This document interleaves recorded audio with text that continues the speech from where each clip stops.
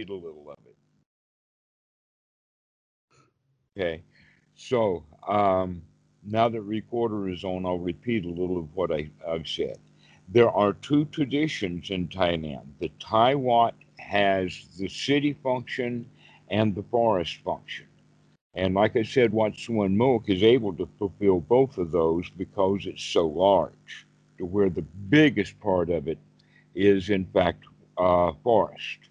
And the cooties are spread right through there. And through the satellite videos, or excuse me, maps on Google, you can't see two-thirds of what's going on there because all you see is the trees. And all the cooties are spread among the trees. You can't see them. But there's one thing that's very interesting, and that is that the very, very backest part of Wat Suan Mokkh, where you would normally think that the boundaries are, there's really no boundaries there. It's still just more hilltop and things. But one of the things that's in that area, which is quite remarkable, is chetties that are 1,300 years old. Okay. That this area of Thailand is the Chaya area was well settled by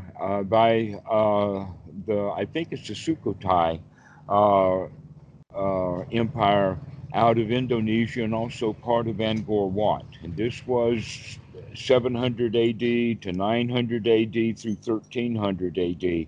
And at that time, uh, this area of Thailand was uh, populated, settled, and they have an international museum in China of a huge amount of old stuff that they've dug up over time, including there's a lot of chetties and other things like that that are ruins in that area, including right on the grounds of Wat Suan Mokkh.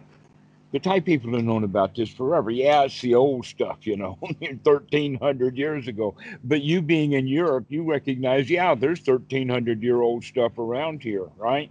In the United States, nothing is older than about 400 years at the most. Oh, yeah. Mm.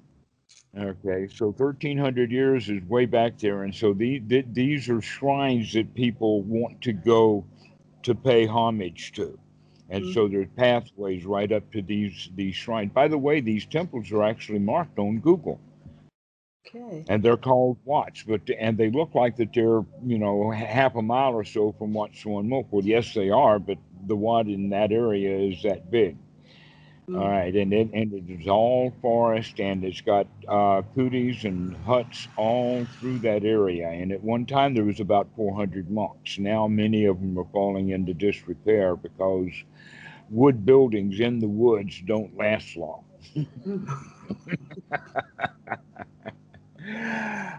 So back to, well, why is there a distinction between the Thai forest tradition and the city Wats?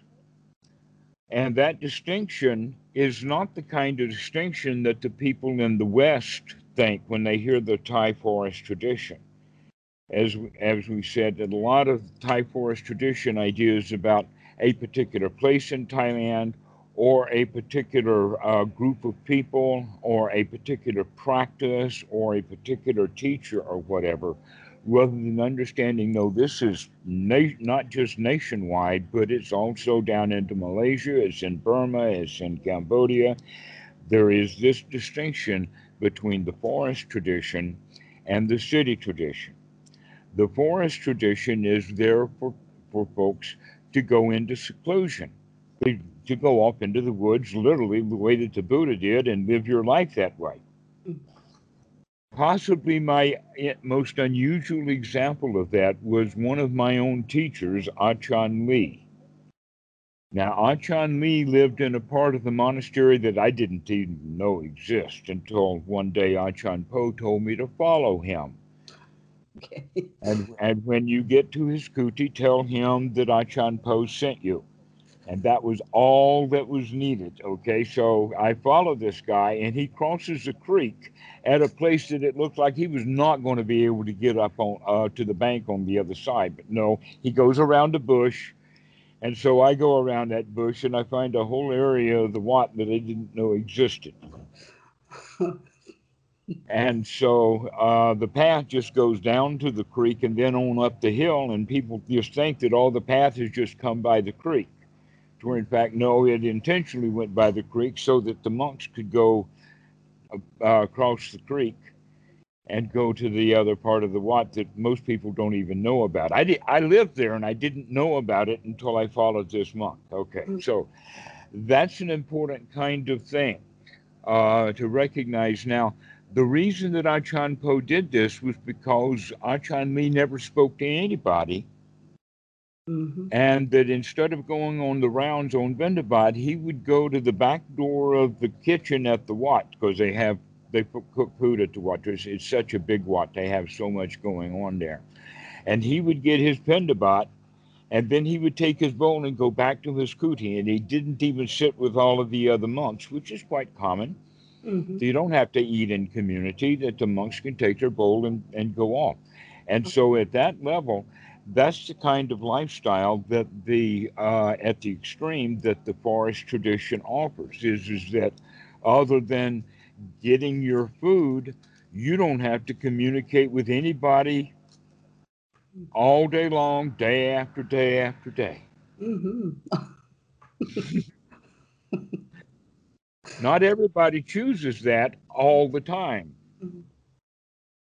But that was the way that Achan Lee lived. Now, something very interesting about Achan Lee is that he was actually living in a hill cave that was about an hour's walk to the nearest Bendabat. Oh, And when he didn't come for Bendabat, the lay people let the Watt network know. And uh-huh. Achan Po went down and got this guy and brought him back to Wat Suanmo because he was had fallen into ill health. Oh. And so he doesn't have to walk for an hour now. He only has to walk across the Wat to get Mm. his food. But other than that, that's the lifestyle that this particular monk had been living for many, many years. On the other extreme is what happens in the city Wat, where people are coming, they're offering gifts, they're asking questions, they're talking. It's a madhouse, as you have been able to see at sometimes uh, and that when people say that, oh, I'm getting burned out here, what that means is they're beginning to long for the back of the Wat or another Wat that's actually in the forest tradition rather than in the city tradition. Mm-hmm. Okay. But the town people want that want close by. Mm. It's a major part of the social thing. I would say that Buddhism in Thailand is more of a social event than Christianity is in the West or at the Catholic Church ever. Uh-huh. Uh, that is part of the lives of the people. So when a young man goes to ordain, most likely he will be going to ordain at the temple that he has been living in and around and visiting very often. And this is the Wat that his mom and dad go to. A lot of people think that the monks are actually separated from their parents completely, but that's not true at all. That Uh, in fact, I was at a kind of a school which was mostly um, orphans, but not all, many of them were not orphans. In fact, most of them were not orphans. But in Cambodia at that time, let's say 20 years ago, they didn't have much of an educational system anywhere. That the kids need to go to ordain at the Wat if they're going to learn to read and write and all of that kind of stuff. oh. But when all of these kids in this huge student body, they would line up for breakfast, and then the head monk of that line would take all of the salmonin, the junior monks, to their old neighborhood in the city of, this is in Bantam, by the way, that I saw this and saw such a spectacular thing, to make sure that every morning mom and dad sees little Billy there in his robe. Oh. Okay. And they can come and check on little Billy anytime that they want to. Now, there will come a time when Billy either goes back home after he's spent time there in that Wat, but more than likely, after a few weeks or months, he will be invited to go to a forest Wat Uh-huh. to get away from his parents for a while, to get away from everything for a while, Um, and actually get some Dhamma. One of the things that we do not want is we do not want brand new monks or new monks to take on the duties of elder monks. And that's a danger to happen in the Thai city Wats, is that the monks will go to the Wat, and then other people may not know that this is a brand new monk, and so they'll ask him questions uh, and put him on the spot, and that kind of thing.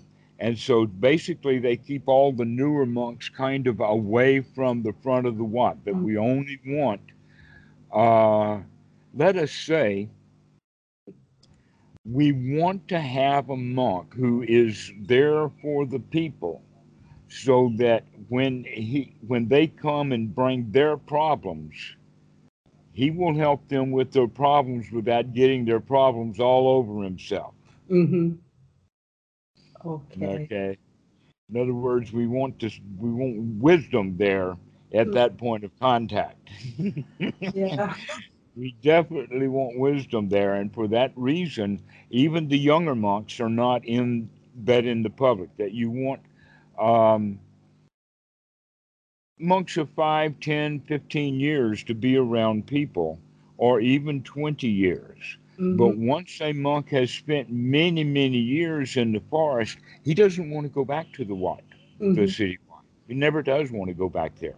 Mm, So you could basically say that it depends upon the mentality of the monk and his maturity, but there is a place for all of them because this tradition has been growing up for 2,500 years now. I mean, mm, it has kind of all fallen into place as to how the whole thing operates. And so now let's add women to the mix mm-hmm. because the women have all of the same things that the men do. And in fact, we want some. By the way, I'll use the word for you. It's called Maechi. Uh-huh. Maechi, there are three different levels of Maechi. Just like there are Upasaka, Anagorika, Samanin, and Bhikkhu for the men. You also have those things. The Upasaka is a full-on five preceptor, not one that just said the five precepts, but he's in it. He's doing Upasaka. Mm, The Anagorika then is going to be generally 8 or 10 precepts. And then the Samanin is going to be a junior monk, which is kind of, he's got the entire full 227 Paddy Mulk, but no one expects the Samanin to be able to keep it very well. And so they kind of, make it easy, make life easy for them. mhm. And then there's the full on Bhikkhu. So for the women, the various levels of Mechi have to do with basically how they're dressed Okay. and whether they cut their hair or not. Some Mechis wear all white. The all white is normally referred to as the Anagorika or the youngest nun, the younger ones or the beginners in middle aged. Okay, and they would normally go for the five up to the 8 precepts. And then when the woman dresses in black and white, then she's going to be a full blown Mechi. Now the Mechi may or may not shave their head, but if they shave their head, they generally go back to white. So a white head shaven woman will be at the top of the status. Then the shaven black and white, with the white on the top and the black on the bottom, either shaved or not shaved. And then the one who's wearing hair and the white is generally the beginner. Now Mm. that's not strict, but that's generally the case. Okay. Okay, and that it has to do with the level of the precepts. Now, the situation just so happened that there were no bhikkhunis ever in Thailand, and so they never did have an ordination for Thailand, but they did what they could do to give as high a status to the women as they could to the monks. Mm-hmm. And so it's the Western women who come to see Thailand and scream chauvinism and feminism and all of that at the top of the lungs, when what they don't realize is that the women generally run the Wats. Mm-hmm. There is a woman section and a men's section, and here's the reason for that. Thailand is a matriarchal society. Mm-hmm. Except at the highest levels of government and police and that kind of stuff. But generally, most of the lawyers are women. Uh-huh. Okay, if you have a family business, more than likely the wife will run it. Mm-hmm. That's exactly how it is right here in my neighborhood. Our landlord is Mr. Arsom, but his wife does all of that business as far as money and everything goes, but Mr. Arsom will come to make sure that the house is up to repair. For instance, a couple of weeks ago, the sewer got blocked up, and so he was here, but he was only here with his own workmen because Thailand is also very entrepreneurial. Anybody can be a plumber. If he's willing to get into it, he's it. Okay. And other things would be like delivery, like when the gas bottle for the stove runs out. The guy will bring gas bottles on his motorbike and bring it into the house and set it up for us and make it. Life is really easy in that regard because there's so many services that are available of entrepreneurship here in Thailand. But Mr. Arsom is one of the let us say important men at the Wat. Wat Po is in fact easy walking distance. In fact, we right where I live, there are three Wats within easy walking distance. Uh-huh. But Wat Po is the big one, and that's where most of the monks stay. The other one is a Wat Nook, and then there's Wat Anan, that's down this direction. But we can hear the monks when they're chanting from the porch here, when Uh-huh. they're chanting on loudspeaker. But when they have any festivals or festivities or anything like that, then it's Mr. and Ms. Arsom that set up the tents and the tables and all of the facilities and that kind of stuff. He's the kind of guy that does all of that, but it's his wife that really runs the place. Mm-hmm. Okay, and you'll find that in any family business. If you go into a business, even if the guy is there, the owner and his wife, and he will talk to you, but behind there, guess who's got the money in their pocket? Mm. Okay. Now, in that regard, that means that the women in these Wats have a huge amount of power. Mm. There was a woman, her name is Achan Ranchuan, who is now basically Thai world famous as an Achan who taught at Wat Suan Mok. And she also taught in Bangkok. And she was quite famous as a teacher of Bhikkhu Buddhadasa. I think she's probably dead now because if she was alive, she'd be over 100. I don't know. But in any case, um, the women always have something to say.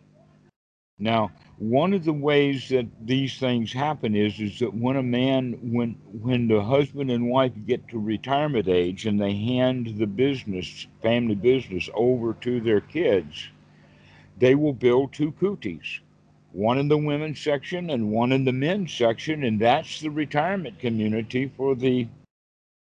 uh, for grandma and grandpa. And so there's a lot of grandmas and grandpas at the back of the Wat who are ordained in later life, but they spent much of their life once a week in the Wat, sometimes even running the Wat, paying the bills of the Wat, collecting the money from the Wat, and all of that. So the monks and the nuns basically don't have to mess with money at all. Mm-hmm. All right. So, um, I'm not sure how many Maechis there are in Thailand, but I would estimate at least 100,000. Okay. Mm-hmm. But there's very, very few Bhikkunis. Now, the whole issue of are women going to be ordained and are the monks going to be too grumpy about it and whatnot, that was all finished 30 years ago. And there are several Wats in Thailand. One of the Wats, in fact, was a Wat just for Maechis. And at that time, there were 400 women ordained and living in this Wat. This was in Ayutthaya.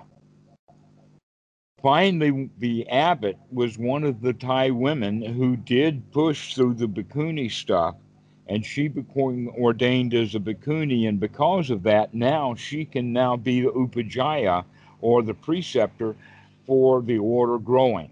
And so Mm-hmm. it has started to grow.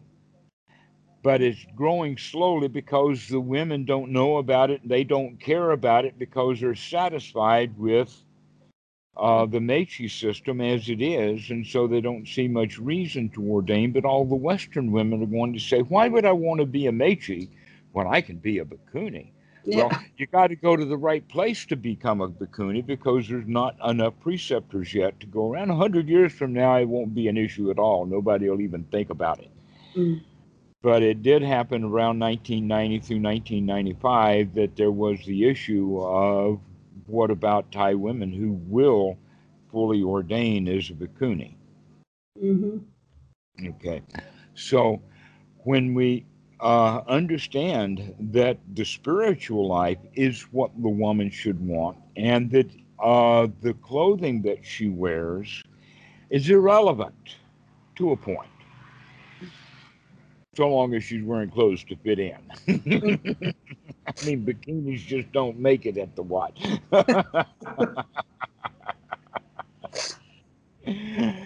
uh, so, um, this is the way that to be looked at it, and in that regard, the way to do it is to come with the idea of traveling around and to go meet these women. I know of at least two. One was the issue, the one that that I sent you the link to, Mm-hmm. which is in outside of Bangkok, and the other one is the original one that's up in Ayutthaya. And Mm-hmm. that may be a really nice place to go, even though you say 400 women. Wow, what a gossip fest that must be. No, there's still places in the back. There are still ways of going into seclusion, and in fact, that's what they would expect of a Westerner anyway. But one of the things that the Maechis don't have is the things that has been set up for the men, and that is places like Dam Kiem, which is kind of a training wat, but it's not to train monks, but it's to train laymen in the Dhamma. And if they do want to ordain, then they would go to the other place, which would be Wat Panana Chat, which was where Achan Samedo came from when he went to Amravati with Achan Cha to start Amravati. Okay, so as you can see, um, that group of Westerners is actually quite inviting to women. You said you saw a nun. without, but you, I don't know how she was dressed. Was she dressed like in the orange robes of the monk, or was she dressed in white with shaved head, Yeah. or was she dressed No, black and she was dressed like the monks. Yeah. okay? So she was a fully ordained bhikkhuni. Yeah, I think so. Yes. There were several of them. I think there were 8 or 10 or something. And they were also white They're getting away dressed. from me. I haven't been taking tabs for years now. Yeah. Yeah. Okay, so it's on the grow. Mhm. So that's a further indication of another issue within there is actually a sangha or a breakup within the community at Amaravati over the issue or the outward view of it or one particular side's point is it's about ordination of bhikkhunis because Ajahn Brahm ordained women in Perth, Australia, Mhm. and started bhikkhunis there out of compassion. But the right way to have done it would be to have gone through the way that it was set up through. Actually, it was Taiwan, which we've talked about before. That Taiwan should also be a good option for you to go there because there's so many women ordained there. Mhm. But they were the ones who had the forward ordination, and so they were the ones who helped the Westerners and the Southeast Asians to get bhikkhunis going. What Ajahn Brahm did was he ordained women on his own, and that's simply not allowed. Oh. Only the Buddha can ordain a woman as a bhikkhuni.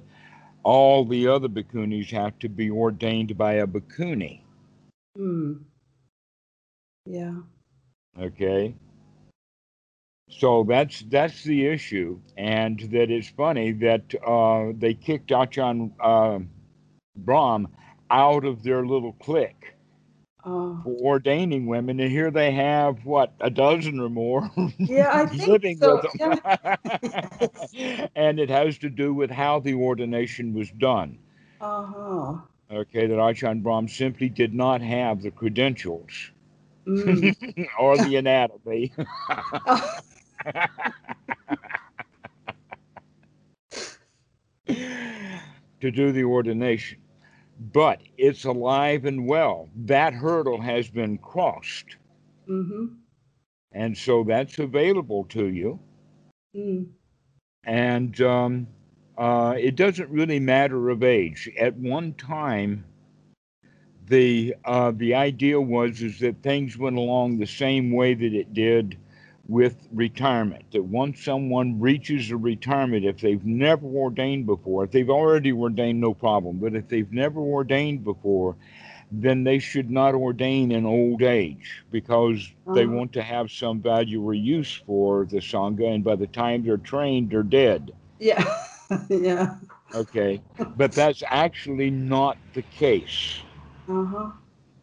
That's more of an excuse that the old man will give that, Uh, well, I can't ordain. I'm just going to live here at the Wat as a layman because I'm too old to ordain. mm-hmm. Okay.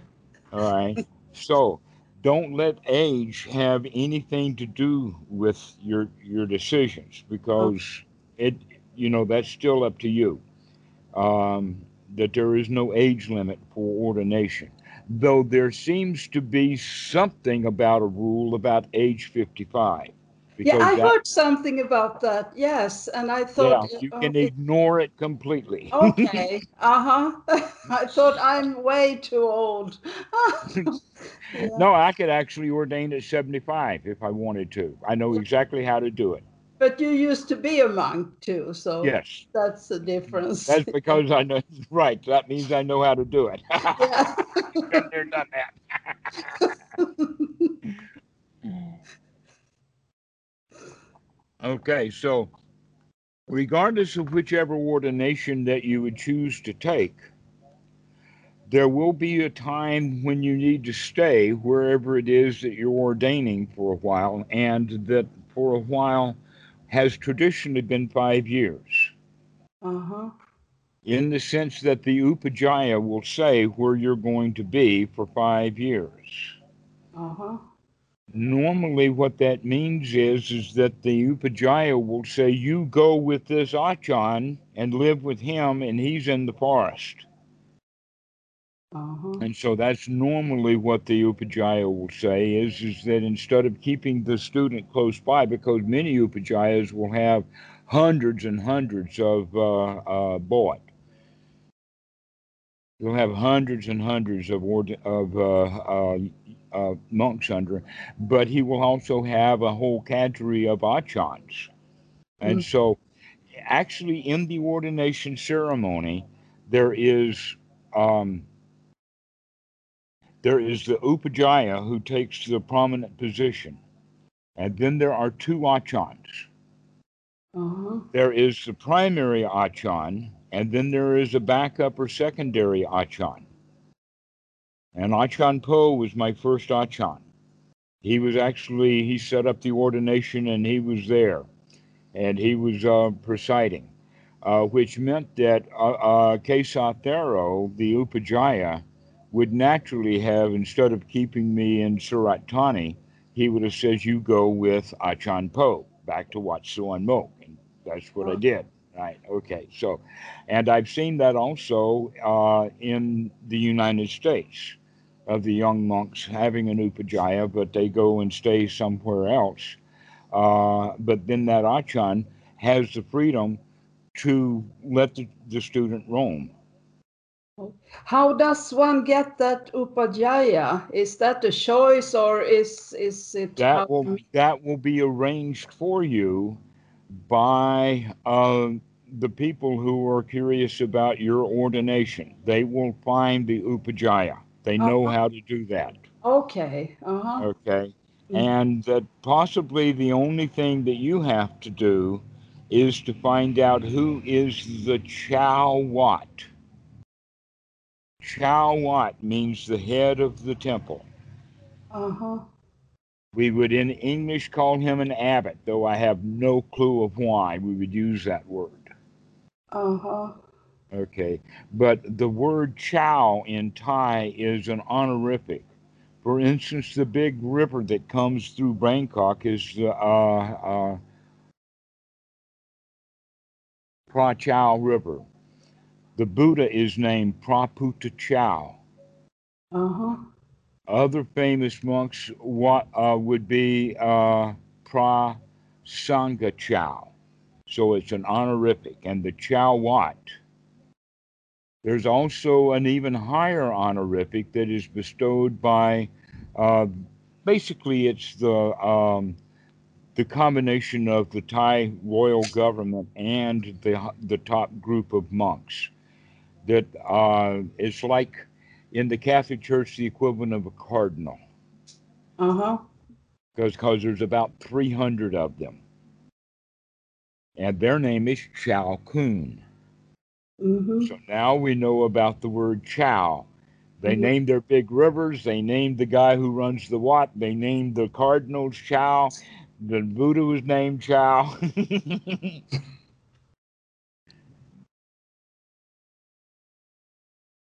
And so you go find the Chow Wat, the head person there. Uh, and that in a mixed Wat like Wat and Moke, there that will be both monks and nuns, in the sense that the nun section will have a head nun, and the men's section will have a head nun. Mm-hmm. Okay, so you want to get introduced to both of them. Oh. I think I talked with the head nun there at that place. Yes, Hmm? that was. Mm-hmm. You're talking about Amravati. Yes. Yeah. Okay. Mm. Yeah. Do you know what the word Amaravati means? I used to know, but I forgot. I don't quite remember now. The word Vihara or Vati is actually the word for home, Mm, like the word Hara, which is heart, which is our home, okay? And uh, then Amara is the word for amorous, amigo, uh-huh. Okay. Kaliameta, okay? So that means friendly. It's a friendly home, Uh, Amaravati. okay.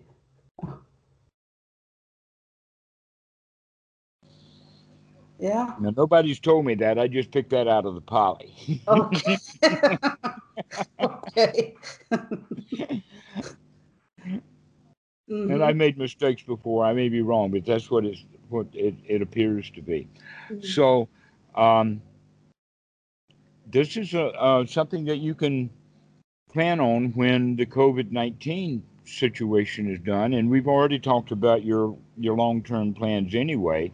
So, um, if you go ahead and take that option, then for sure, come stay a night or two on the porch. Please go visit Achan Po and check out Wats Mo.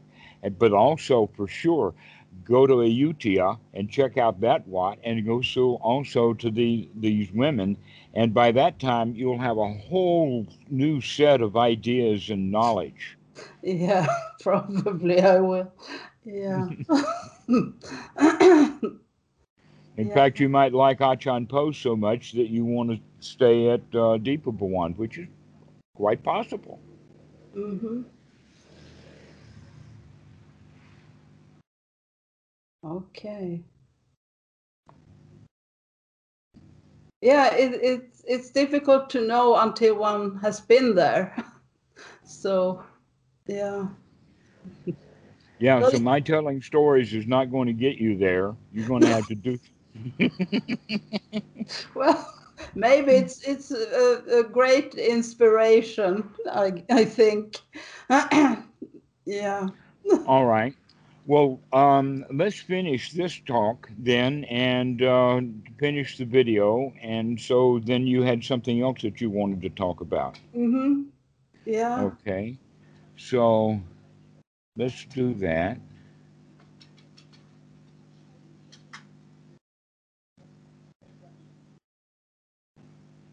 And we'll say ta ta for now to everybody. And